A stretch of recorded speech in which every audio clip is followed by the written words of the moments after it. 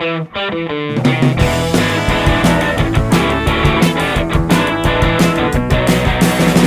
got a baby that makes me kinda crazy with the way she's treating me. She's a mistreater, a down, dirty cheater, and that's not how it ought to be. Hello, I'm Gwenna Laithland, and this is the Mama Cusses Podcast, the podcast dedicated to all the cussable moments in parenting. Disclaimer, the Mama Cusses Podcast may have curse words, profanity, or adult topics. Okay, it will definitely have those things. If you have sensitive littles listening with you, now might be the time to pop on those headphones or go hide in the bathroom with your grown-up juice. This week's episode carries an additional disclaimer. This week we'll be discussing medical needs and vaccinations. Nothing said in the show should be construed as medical advice or opinion. Concerns and questions about your health and well-being should be asked of your doctor, pediatrician, or family physician. Additionally, portions of this episode may be triggering for some listeners. This includes discussion of infant loss, childhood injury, and child hospitalization. If you feel these might be triggering for you, my feelings won't be hurt if this isn't the episode for you. All right, let's get this shit going. Today, I am joined by someone whose intelligence and passion intimidates me. So just know that going in. If I sound like a moron, it's because she is a fascinating human being. Today, we're talking with Dr. Savannah Sparks. She is a board-certified pharmacist. She's about a half second away from becoming a board-certified lactation consultant, which is amazing and will probably be its own episode later. #previews. I am thrilled to have her on the Mama Cusses podcast. Savannah, how are you doing? I am doing very well. I'm a little nervous, but I am so thankful and appreciative that you invited me to be on this podcast, and I honestly can't believe it. That's awesome. So today, this episode it's going to draw some lines in the sand. Because either you are going to be listening going, yes, Gwenna, yes, yes. Or you're going to be like, well, fuck you too, and never listen to me again. In which case, bye. Because today we're talking about vaccines. And Savannah, again, she's a pharmacist. So if there's a human being who knows how to deconstruct the flavors of bullshit the anti-vaxxer camp has constructed carefully, artisanally, actually, it's this woman. So, Savannah, you and I met because I made a post about vaccinating crotch spawn and like 100,000 people tagged you in it. I know. Tell me your favorite argument you hear against vaccinations. My favorite argument would be... Yeah, or least favorite. I mean, however you want to phrase that. Well, so the one that I hear most often, and it is so misunderstood, people say all the time, vaccines cause autism. Fuck you, Wakefield. Oh my gosh. That name just honestly triggers me. Anytime somebody wants to bring up autism spectrum disorder, or any other behavioral disorders that stem from that original study, my head just wants to explode. Let's make sure that there is a quality soundbite. Vaccines do not cause autism. Just so we're clear. Yes, they do but not. Why, if after all of the accredited journals and several studies that came on the heels of Wakefield's study have come out and said, yeah, that is a whole load of bullshit, why does that persist, do you think? Honestly, I think it's because we're in an age of instant gratification with social media and the internet. You can Google anything to fit your confirmation bias. You can find Facebook groups that will agree with you. And if you get enough of these people together, then you have just created this echo chamber that they think that they're right just because a ton of people come in and say, oh yeah, me too. So it must be right. Well, and there are the unfortunate cases where there are people who are autistic, there are parents of autistic children, and they got their vaccines. Most of those parents would be like, well, that's not why. But do you think the fact that autism and vaccines continue to exist side by side, do you think that's fueling the fire? Well, and it's not just autism.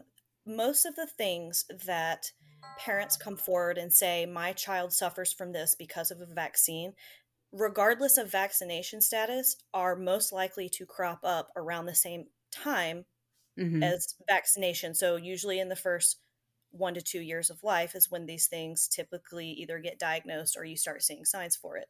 Right. So it's, and on an individual basis, it's really easy for somebody who hasn't spent the time studying this and doesn't really understand statistics that they see, oh, well, they got vaccines and then a few days later they stop talking. It must be autism and it must have started because of the vaccine.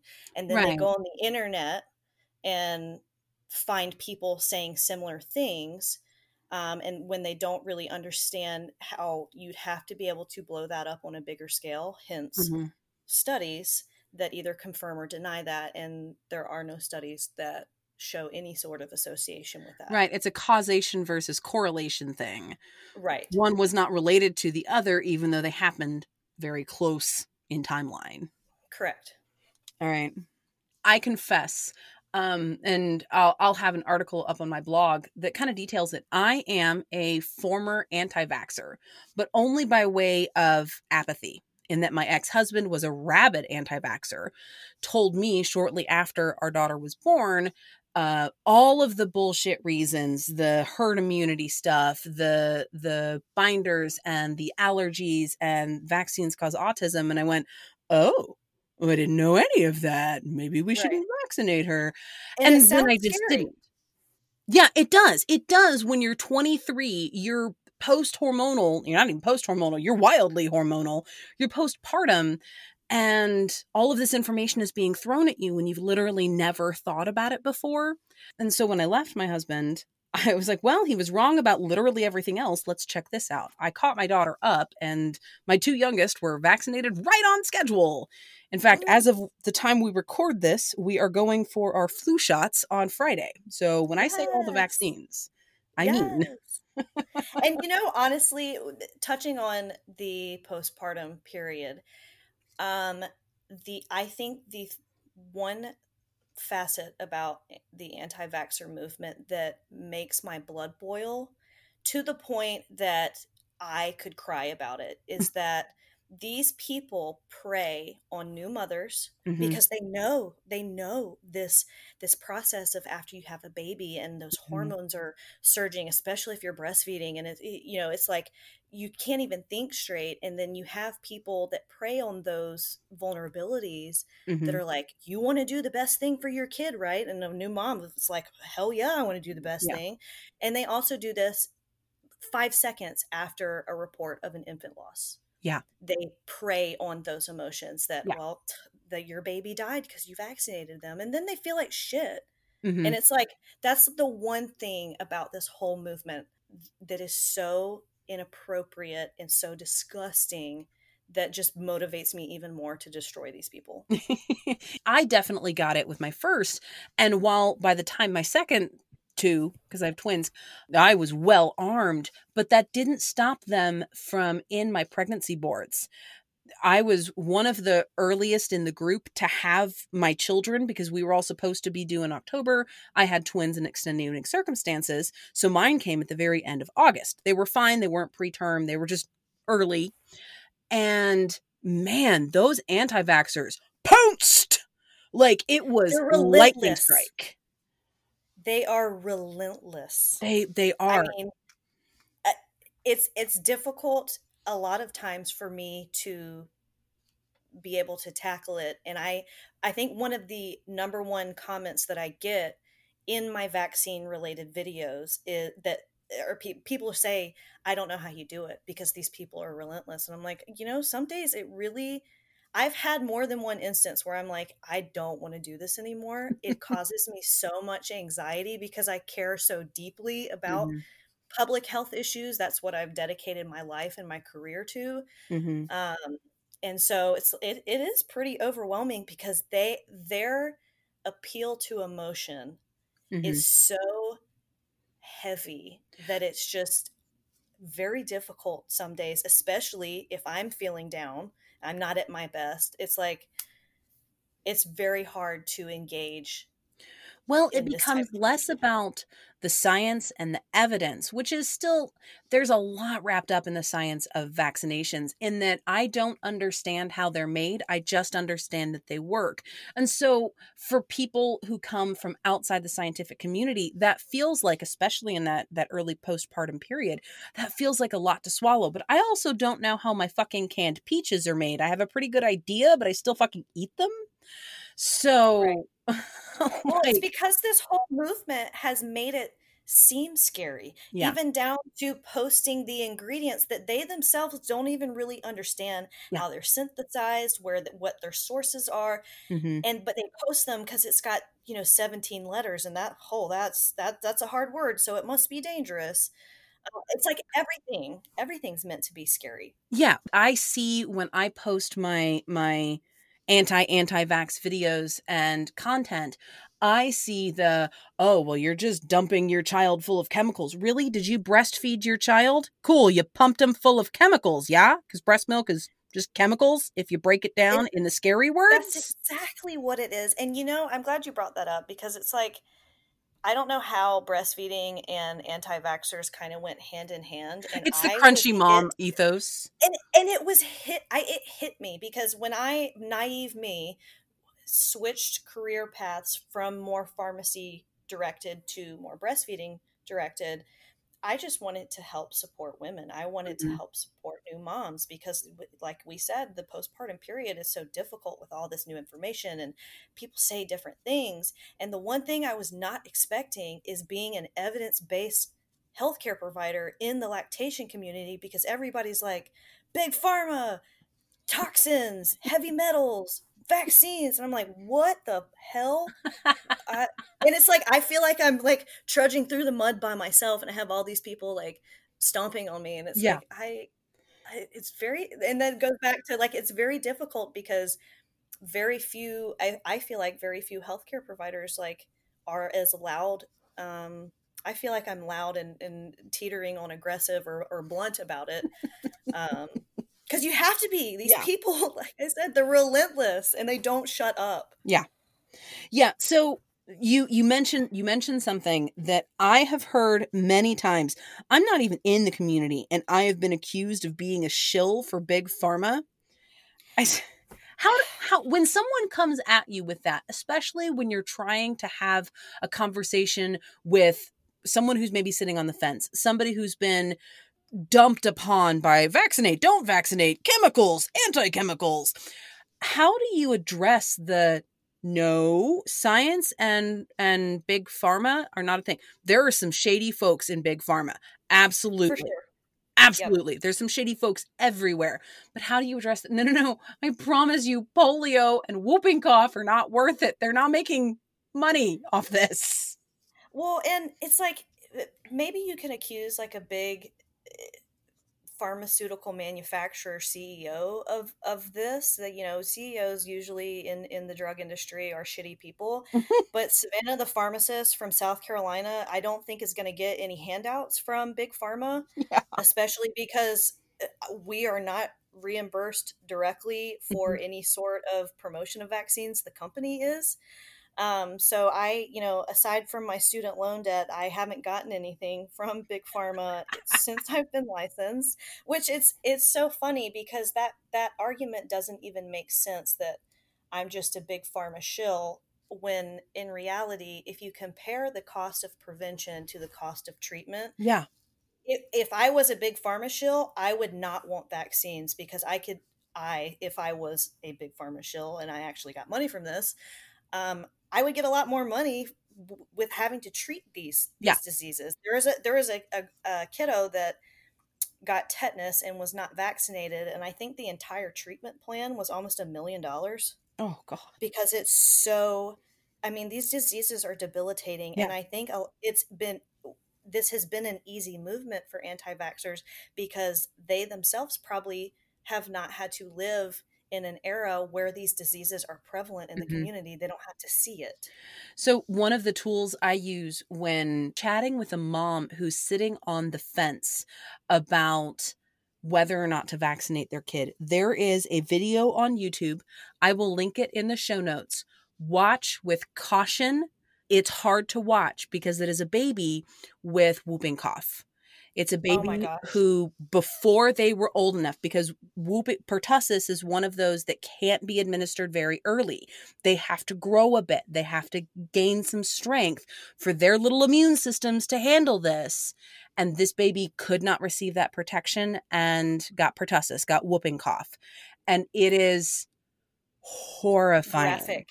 It's so interesting that you said that, because I actually have a video with whooping cough with a baby with that cough in my drafts on TikTok, and I just haven't posted it because when I watch it, it's hard, especially as a mom. Yeah. It makes me sick. It makes me want to cry, and it's like I struggle with watching the Cancer Kid commercials, and so this actually sick, in distress so baby bad. is It's just awful. If you go into the website and choose to look at this video, if you are in a highly emotional state and a parent, just approach with caution, because it is hard to watch this baby struggle.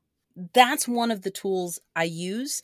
I pick and choose when I show that video.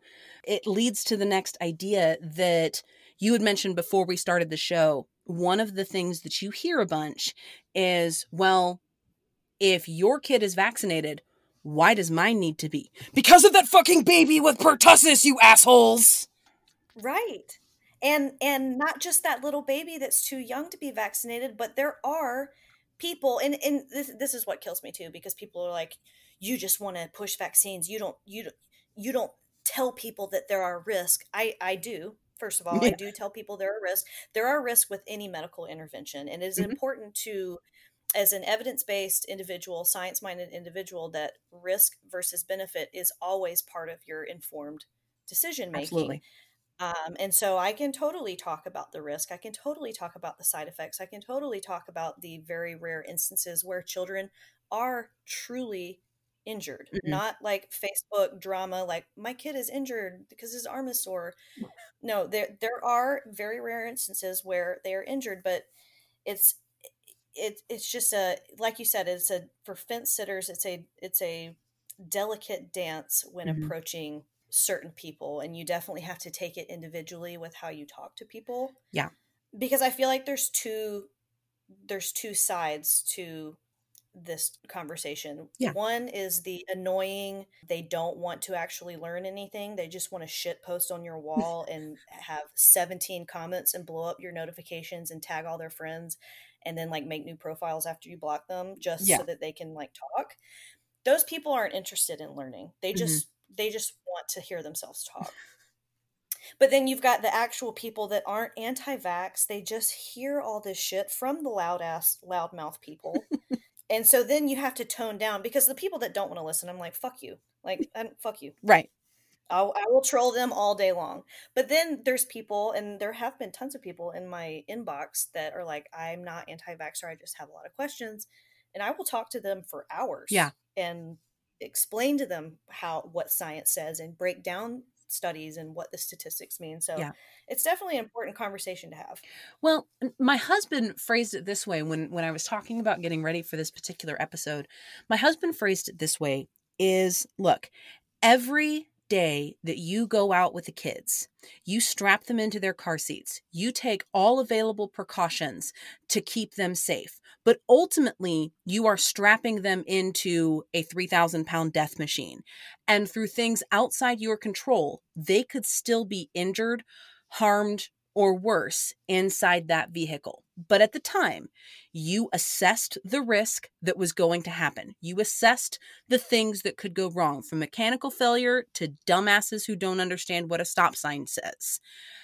And you went, okay, this is an acceptable risk because what I'm going to get out of it, food for my family or time out of the house, that is an acceptable amount of risk for me to accept to strap my kids into this car and drive away 3,000-pound death machine.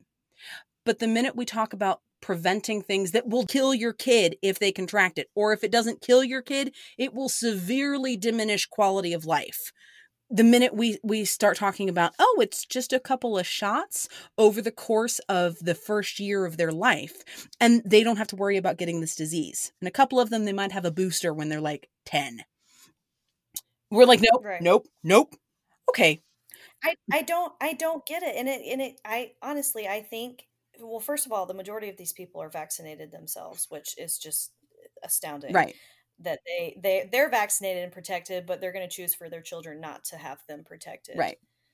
Right. But they've been conditioned, especially in the United States, where we are a more affluent country. We don't have to deal with a lot of the issues in third world countries.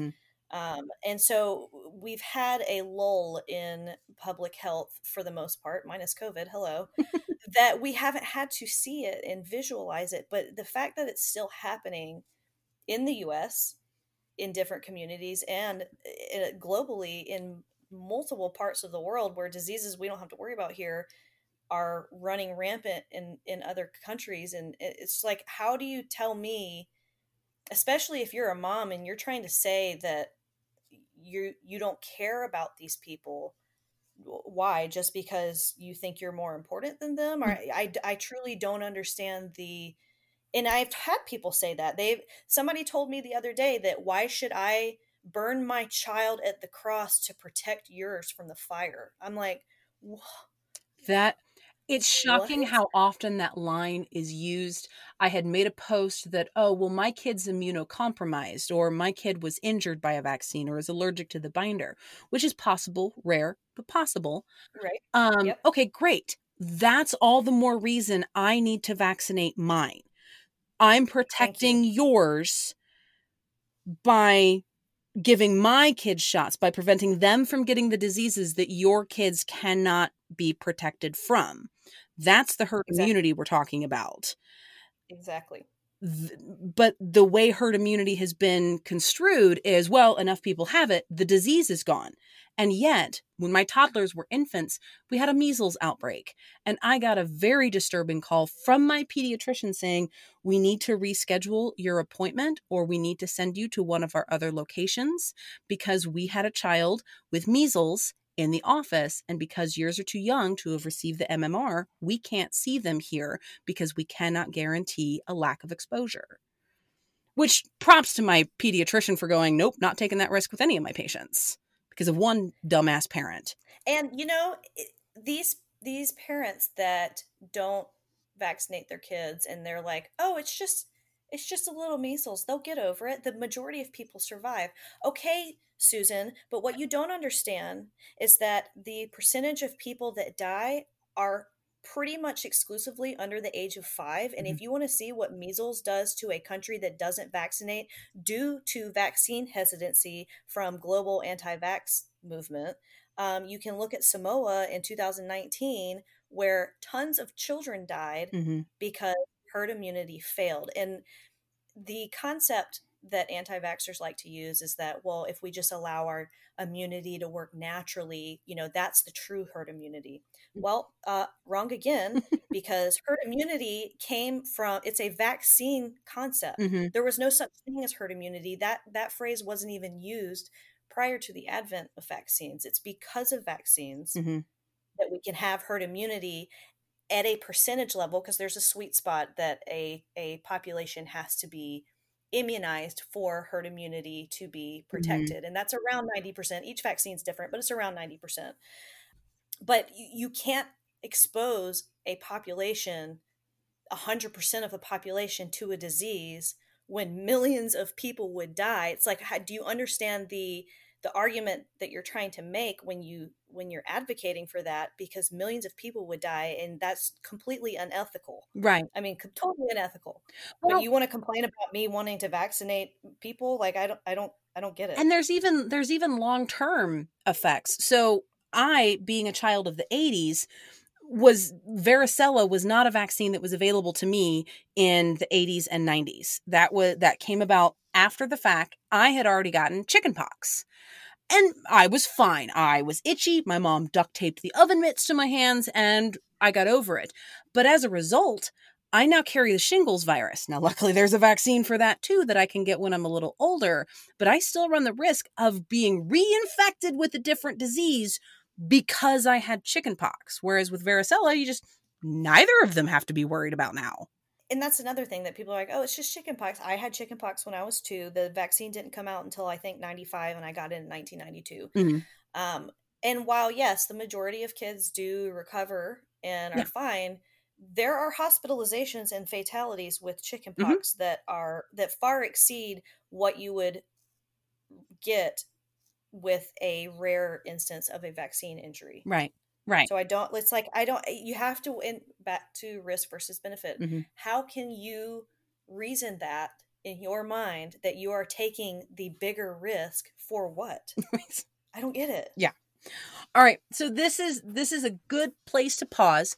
We are going to stop just for a sec. We're going to come back on a slightly different topic, still vaccines, but a slightly different topic right after a word from our sponsors. All right, we're back. We're talking with Dr. Savannah Sparks, a pharmacist and very amazingly passionate pro-vaccine giver, supporter, preacher. I don't know. That is I. Amen. Amen, sister.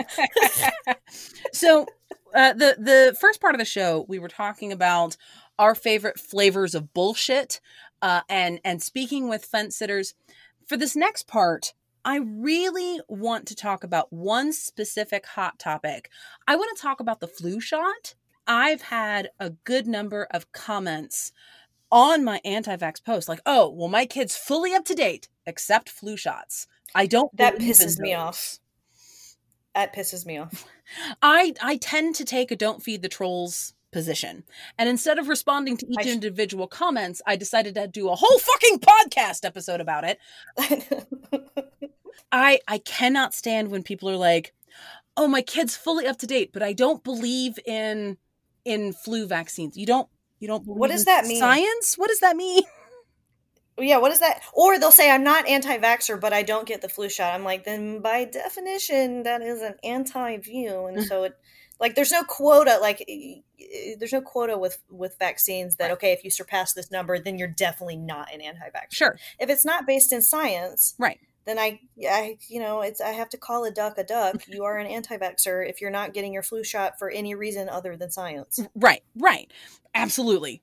My husband gets his flu shot, and he is one of those that just every year, I don't know if it's in his head or what, he reacts poorly, and he gets a little, not sick, but definitely man cold level after his flu shot every year. I wanted to give kind of the ins and outs of flu shots.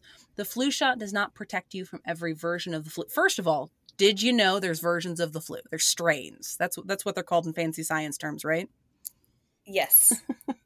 Yes, there are strains, and these strains are predicted. We've got a lot of mechanisms to be able to predict what strains of flu will be prevalent in the upcoming flu season. And one of those predictions is we base our flu shot off of the flu season in Australia, which happens a few months before ours.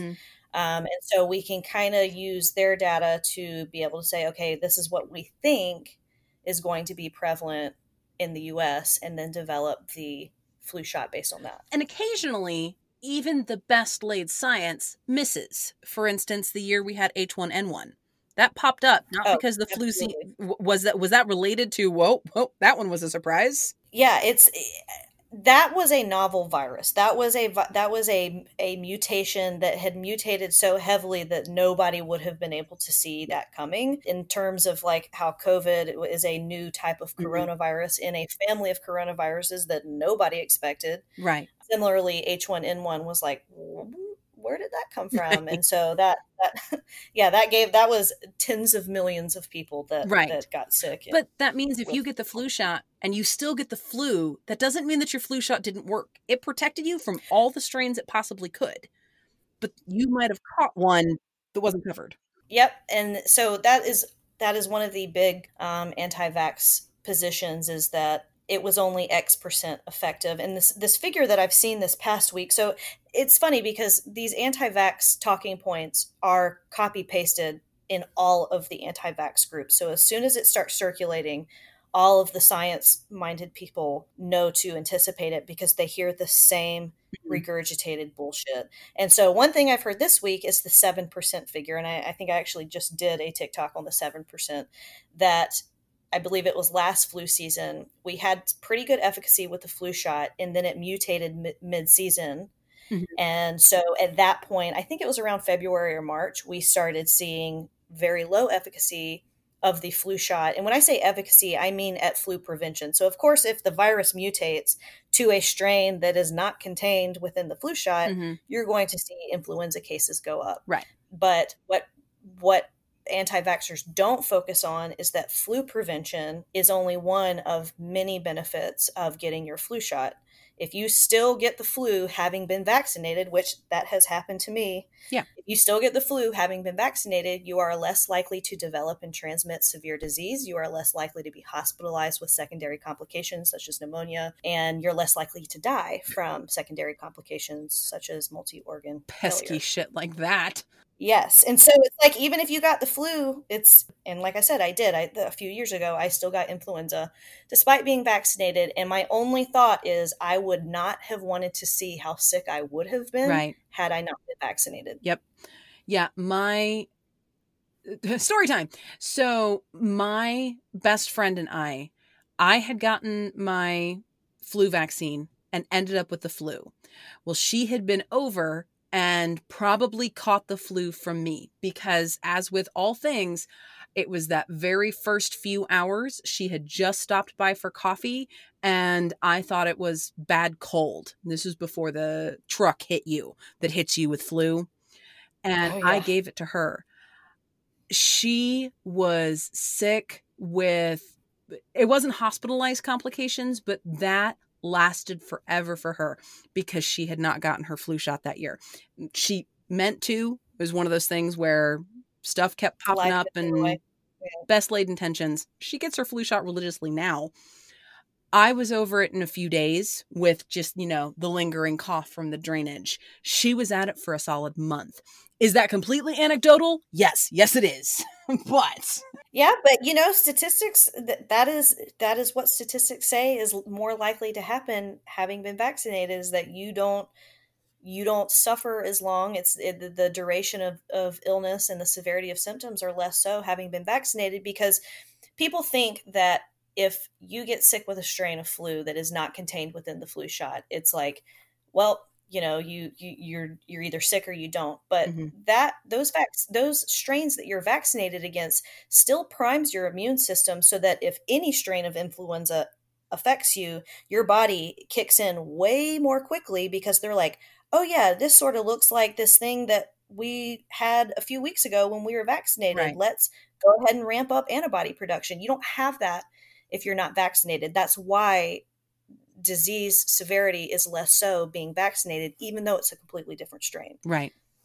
You touched on something. When you get the flu shot, I've heard this. I once thought this, not going to lie.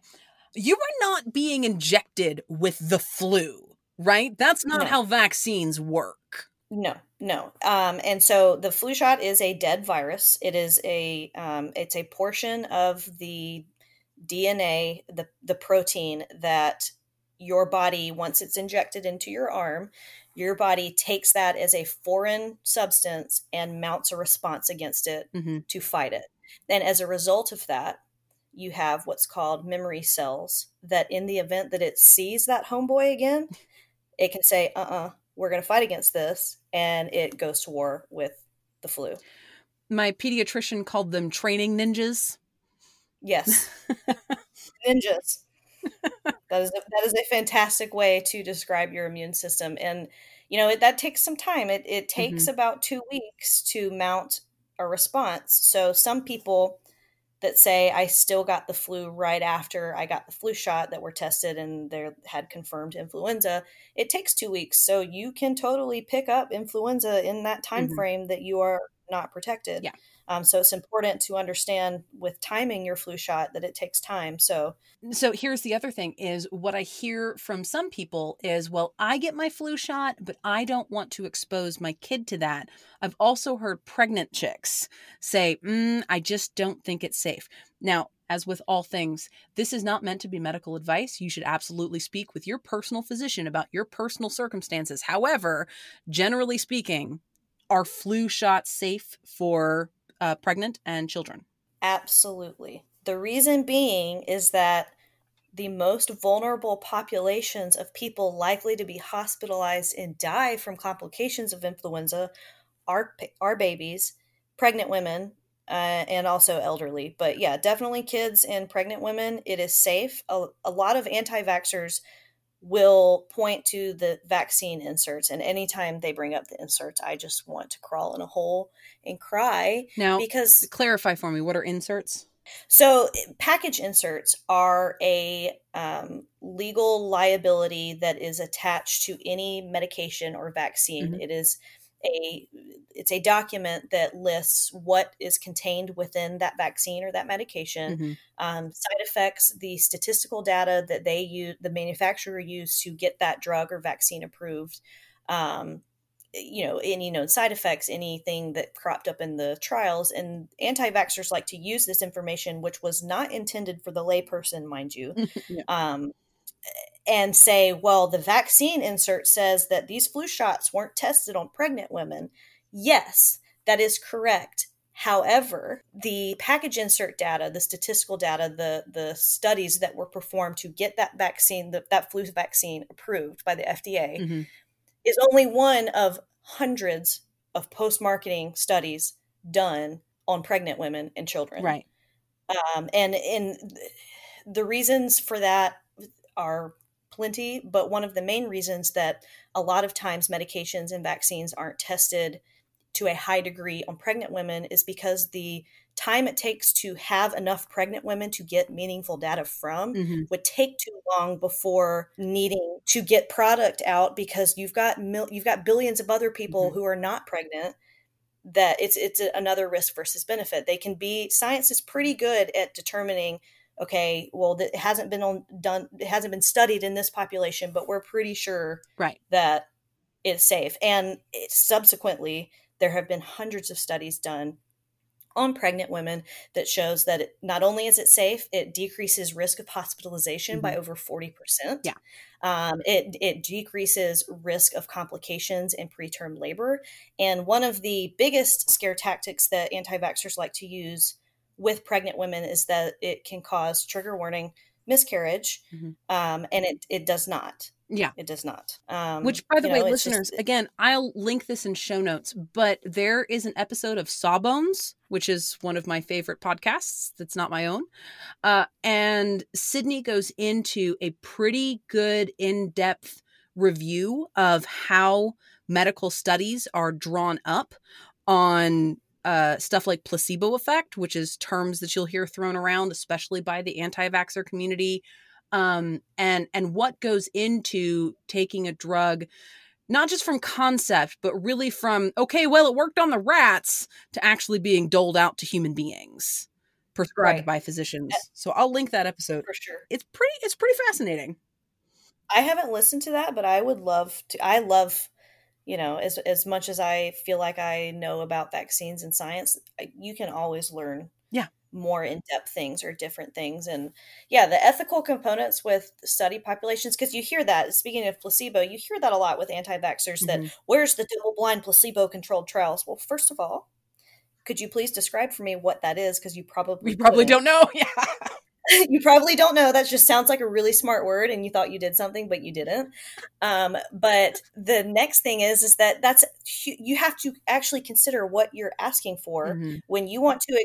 With a placebo, you have a group that is treated and a group that isn't, and neither one of these groups know if they're receiving treatment or not. Right. So and then you have to expose these groups to similar conditions. So when we're talking about vaccines and placebo-controlled trials, you are advocating as an anti-vaxxer that you're going to expose children, elderly, sick people. A lot of people, half your population that you're studying is going to have no prevention whatsoever. And you're going to expose them to a deadly disease and watch them die just so that you can turn around and say, look, it works. The vaccine works. It's like science is good enough that you can predict these things to be able to develop a safe vaccine. And then in the post-marketing analysis, because just because a vaccine or a medication gets approved, the study doesn't stop. Right. You have to, obviously, once it's doled out to the general public, you have to continue evaluating it just in case something crops up that you're like, oh shit, and we need to go especially back to the with drawing board. things like the flu vaccine, which isn't necessarily made from scratch every year, but you hit the drawing board every year, having to see what's going to come up, what we think's going to happen, and where to shift any of the components, those big fancy scary chemically words everyone's scared of for no fucking reason. Take a deep breath of air, you just breathed chemicals. Oh my God. I hate the chemical argument. And it's like half of those chemicals your body already produces, and gasp, it's in your breast milk. I hate to tell you that. But yeah, it's like it's chemicals in vaccines in general. It's like they use that as a scare tactic when they're not even trained to do so. And predicting, like you said, it's not from scratch every year, but it is new strains every year. That it's like, even though that these words and these concepts are scary to you as the layperson, Mm-hmm. the Earth's brightest science-minded individuals are in charge of this and know what they're doing.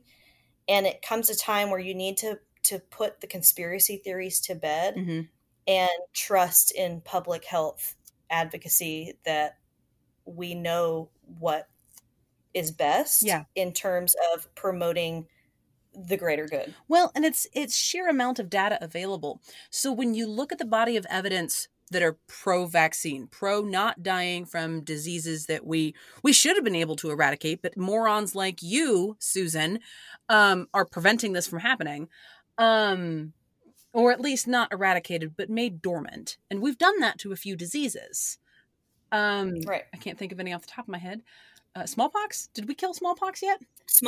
So eradication is a technical word. And so we have technically eradicated smallpox.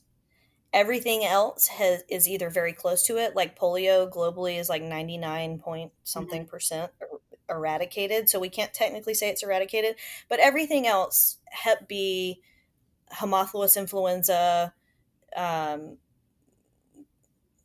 why can't I think of these diseases off the top? Pertussis, are controlled majority through vaccination efforts. In fact, and it's so funny because anti-vaxxers like to say like, oh, these diseases were already on the decline prior to the advent of vaccines. No, I'm pretty sure like, Jonas Salk really didn't feel that way when he was like, we should tackle this polio shit. And neither did Africa like 6 months ago when they just announced their entire region polio free due to gasp vaccination efforts. Jesus. Okay.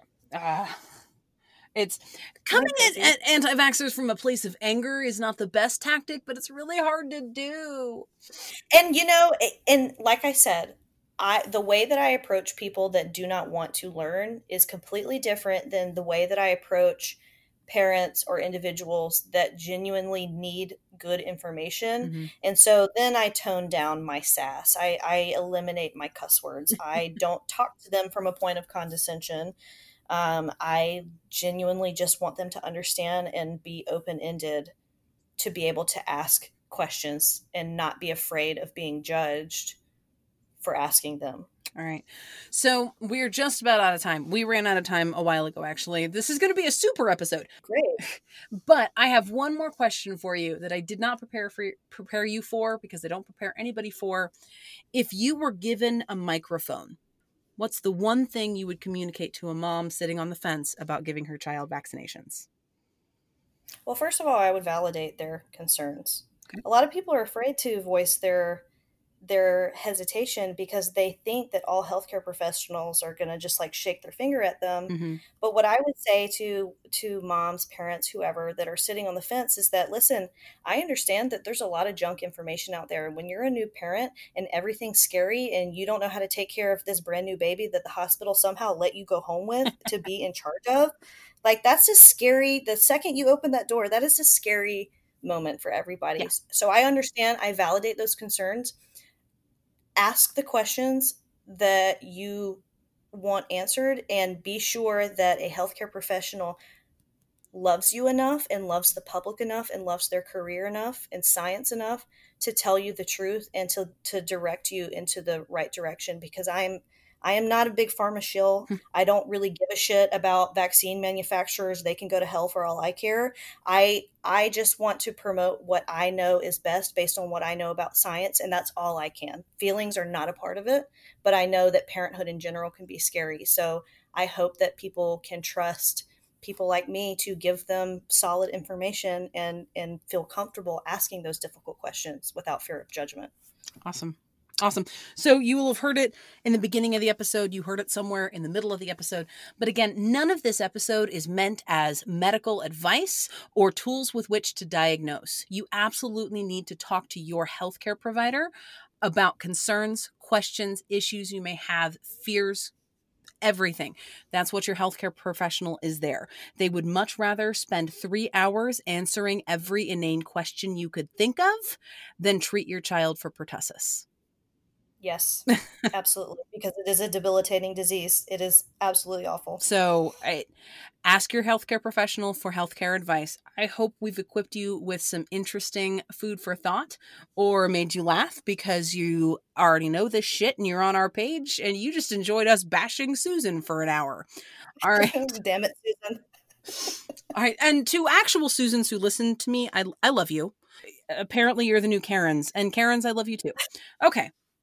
Thanks, everybody. Today's episode is brought to you by Pink and Pearl, a mom-owned small business out of my home state of Oklahoma. Pink and Pearl makes the most delicious and beautiful wax melts and aromatic aids I've ever seen. These are handmade and veritable works of art. Seriously, I can't decide whether to melt them or display them. Ultimately, they get melted because the scent combinations Pink and Pearl have created are unbelievable, and they actually scent the room. Go check out her brilliant line at shoppinkandpearl.com. Enter promo code MAMACUSSES for 15% off your order of $5 or more. That's shoppinkandpearl.com, promo code MAMACUSSES.